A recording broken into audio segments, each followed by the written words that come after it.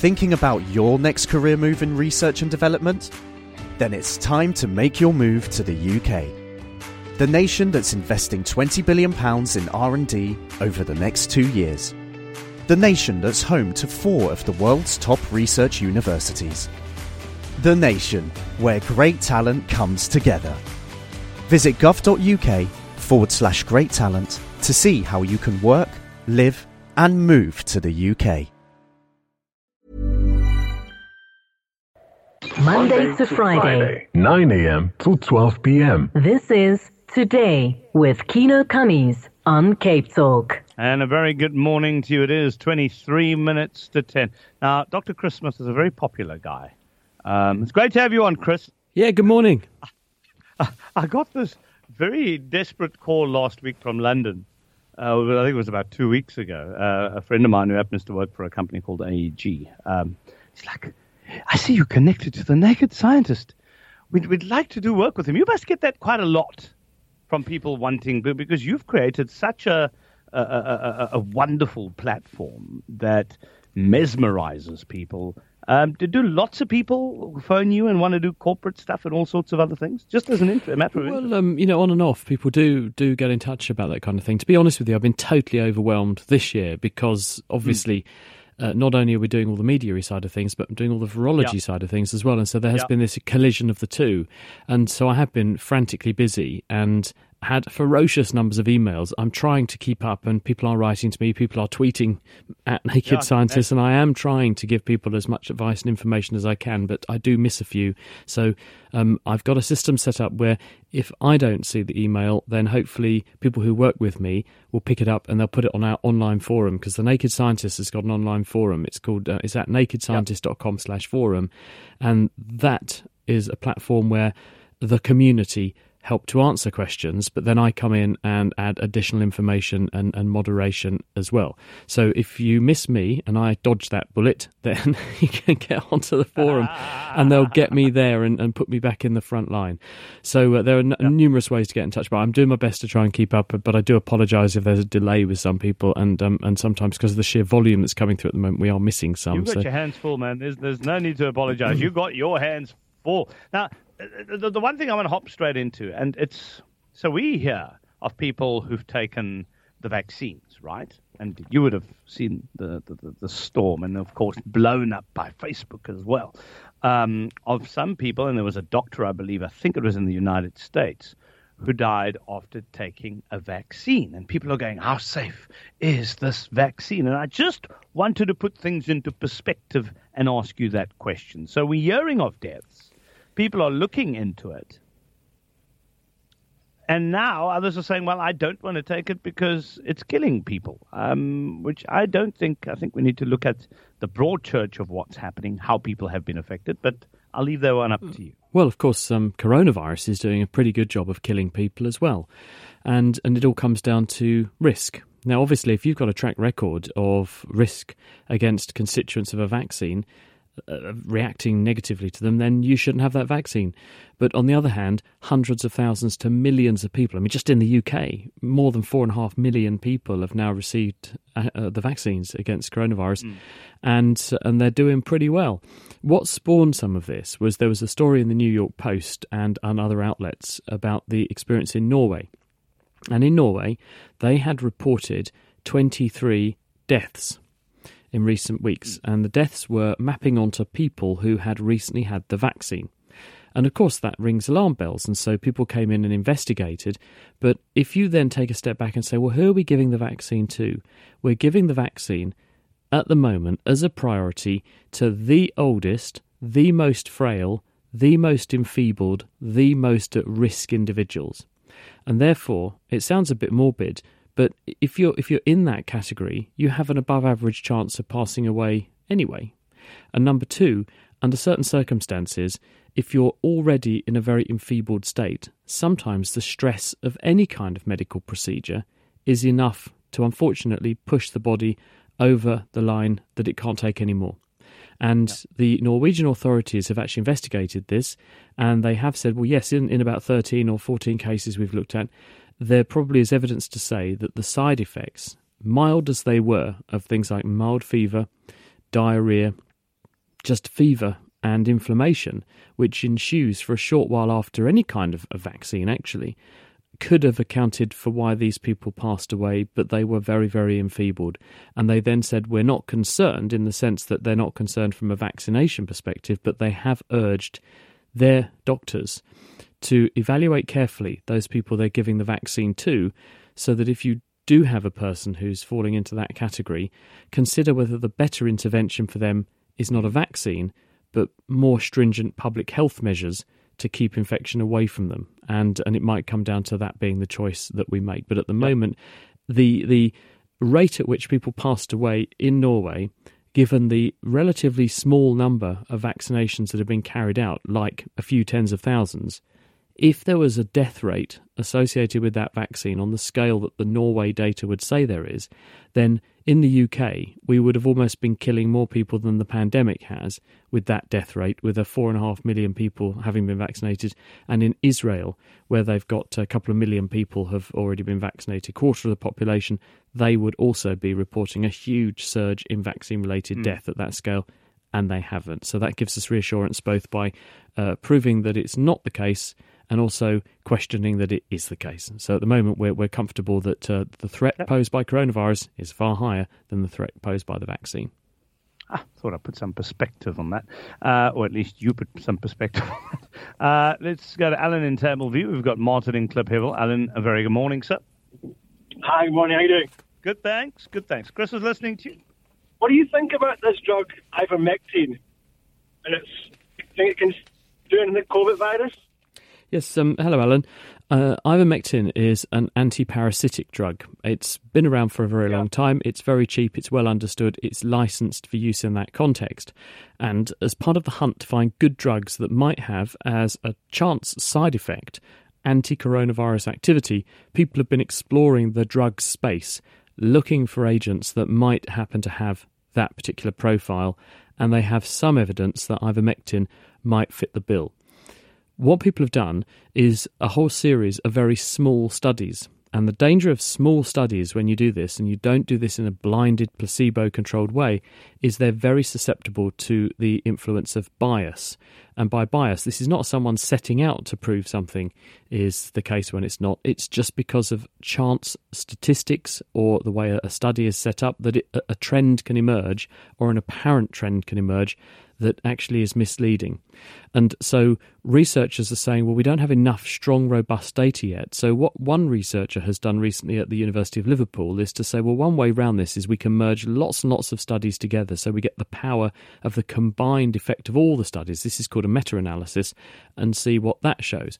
And there does appear to be some degree of protective effect conferred by ivermectin in people acutely ill with coronavirus. Now, you know, that one swallow doesn't make a summer. You've got to be very careful how you interpret this, but there is certainly food for thought here, and people are actively pursuing this to understand the biology.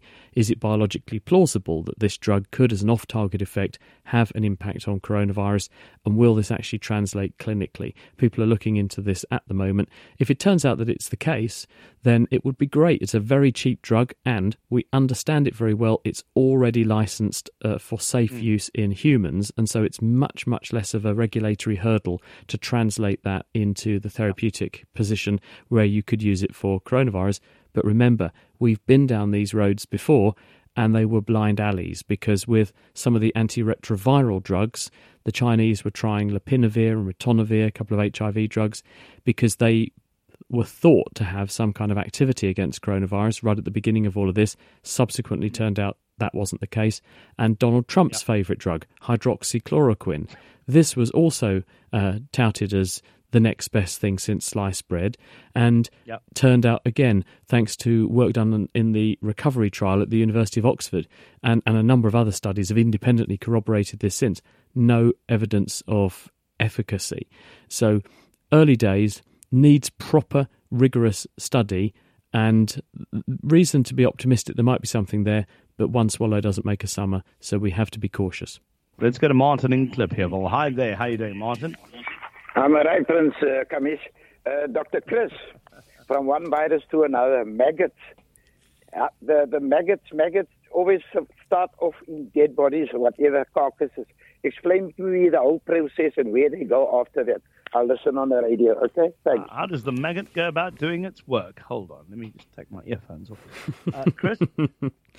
Well, maggots, of course, are baby flies. They are larvae. They're the first phase of the life cycle once the egg hatches, and they crawl through tissue, secreting digestive juices into the tissue and then sucking up the soup of digested dead tissue, and it's full of protein and nitrogen and other goodies that they need, and they grow a bigger and bigger maggot until they reach a threshold body size, and at that point they trigger a pupation, and the maggot secretes a hard outer shell which keeps the maggot as a nice soup inside, protected by this hard outer shell, while it rearranges its internal parts and organisation to make itself into a fly. And after a certain number of days later, the mature fly bursts out of this chrysalis, and it goes off and finds another fly, and the two mate, lay eggs in a nice juicy piece of food that will support another generation of maggots, and the cycle continues. Now, when you have a wound, what actually attracts flies in the first place is that the wound, when you have a wound and it gets nasty and manky and infected, is you get what's called devitalised tissue. Tissue that doesn't have a good blood supply begins to die, and as it dies, it rots. And when it rots, it produces various compounds and volatile chemicals that go into the air, and they stink. And they stink just like a rotting body would. And of course, flies make a beeline, if that's the right word to use, towards rotting bodies, because they are a rich source of protein that will sustain a whole host of maggots, because you need protein to build bodies, and that's what flies need, lots of protein. And so they will home in on your wound, and when you're not aware of it, a fly will land in the wound and lay its eggs, and then you hatch out that generation of maggots. But while it sounds grim, actually it turns out people noticed during the First World War that there were soldiers with horrible injuries who got infected in the trenches and so on. Some of those people who had maggot infestations in their wounds did much better than patients who didn't. And when people investigated, they found that the maggots actually were, through the action of secreting digestive juices and then sucking up all the debris, the maggots were actually naturally cleaning the wound. And this has now become relatively de rigueur. In medicine, we have what's called larval therapy. And in people who have certain intractable wounds, and particularly chronic ulcers, for example, that have been very hard to achieve healing, sometimes using this kind of therapy can help to put things right. And so it's not always bad news if you get maggots in a wound. Dr. Chris Smith, the Naked Scientist, answering all your questions about everyday life. As we move on to Denise in Tableview. Hi, Denise. Hi, Kino. It's wonderful to have you back. I'd just like to ask Dr. Chris, is he able to tell me what ingredients are in the vaccine for the coronavirus?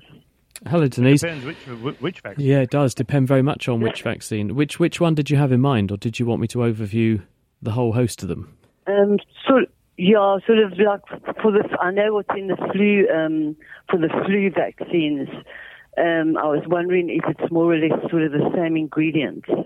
Right, okay. Almost certainly not, Denise. And the reason is that most flu vaccine, some is made in the dish, but a lot of flu vaccines are made in eggs. And so therefore, the flu itself, the flu vaccine, you grow the virus in chicken's eggs, and then you chemically brutalise the virus to smash it to pieces. And this is called split vaccine. And you've basically got inactivated hunks of virus that you inject into people along with some little bits of egg. So if you have an egg allergy, it can count you out for a flu vaccine. And those bits of virus that you inject, that shrapnel, is pulled into cells at the site of injection and carted off to your lymph glands and used to educate your immune system what flu virus particles look like. There are some projects to develop coronavirus vaccines that work in a similar way. They don't grow them in eggs, they grow the virus in cultured cells, but they do smash apart the virus particles afterwards. But the currently licensed coronavirus vaccines don't work in that way. The way the currently licensed ones, which include Pfizer's vaccine, the Moderna vaccine in America, and AstraZeneca's vaccine, they are completely different. The Pfizer and Moderna vaccine are what are called genetic vaccines. They work by taking a piece of genetic code that the virus uses to make part of the spike, the bits that stick out from the surface of the virus that it uses to infect you. This short piece of genetic code is wrapped up in an oily membrane, and they make billions of these tiny particles, which, when you inject them into the body, are picked up by cells, and then the cells read the instructions in that short piece of genetic code, which hangs around in the cells for just a short space of time. And the cells then make the outer coat of coronavirus, and it's as though you injected that protein into the body, because they use it to educate the immune system what that particular crucial bit of the virus looks like, so you can make immune defences against it. In the case of the AstraZeneca vaccine, what they've done is to take a cold virus that causes colds in chimpanzees, very closely related to us chimpanzees, so therefore their viruses can also infect us. But they've used that so that we have never seen it before, so we don't have any immunity to that virus, which would otherwise block it getting in.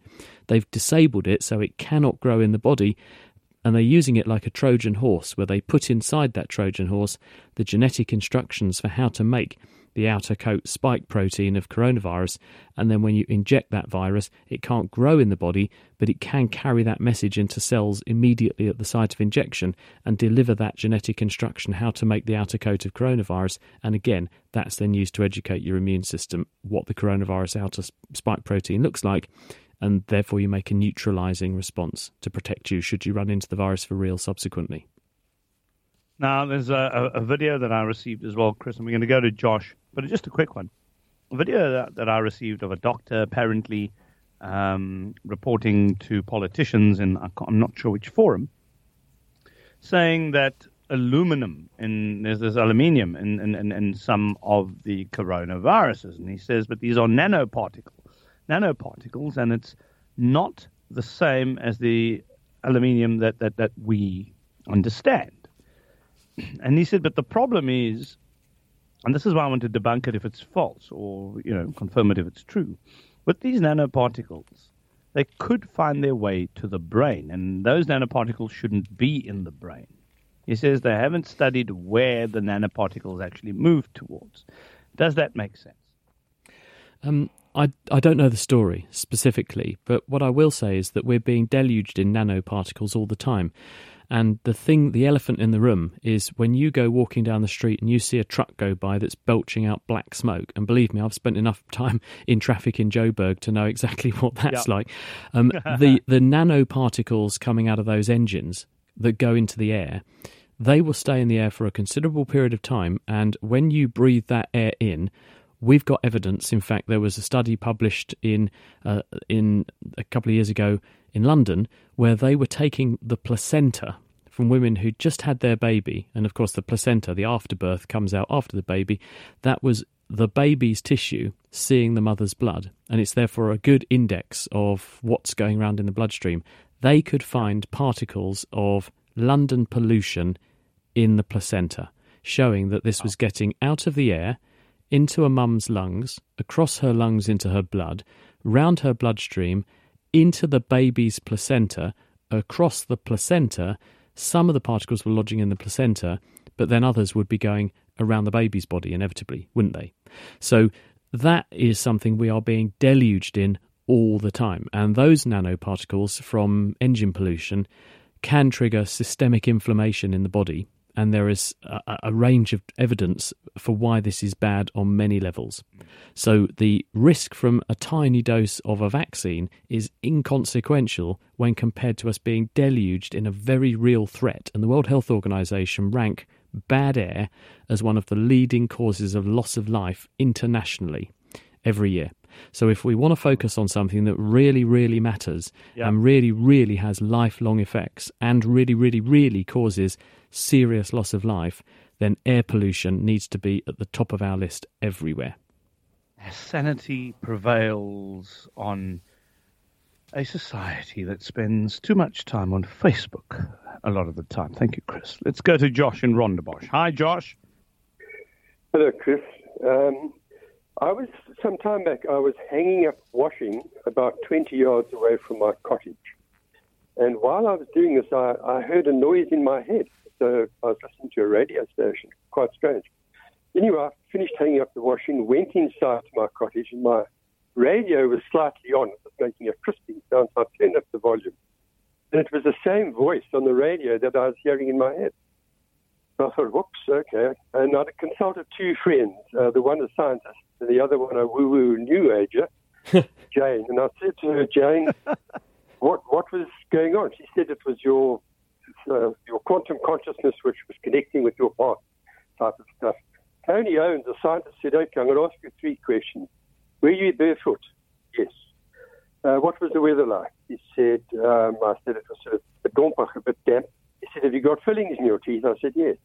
He said, okay, have you ever built a crystal set? I remember my dad teaching me how to build a crystal set with earthing it and aerials and a cat's whisker and a copper tube. He said, what has been happening is that you have been acting as a crystal set. You were picking up because of the environment, because of the chemicals in your mouth and your fillings, you were acting as a crystal set and you were picking up some radio station.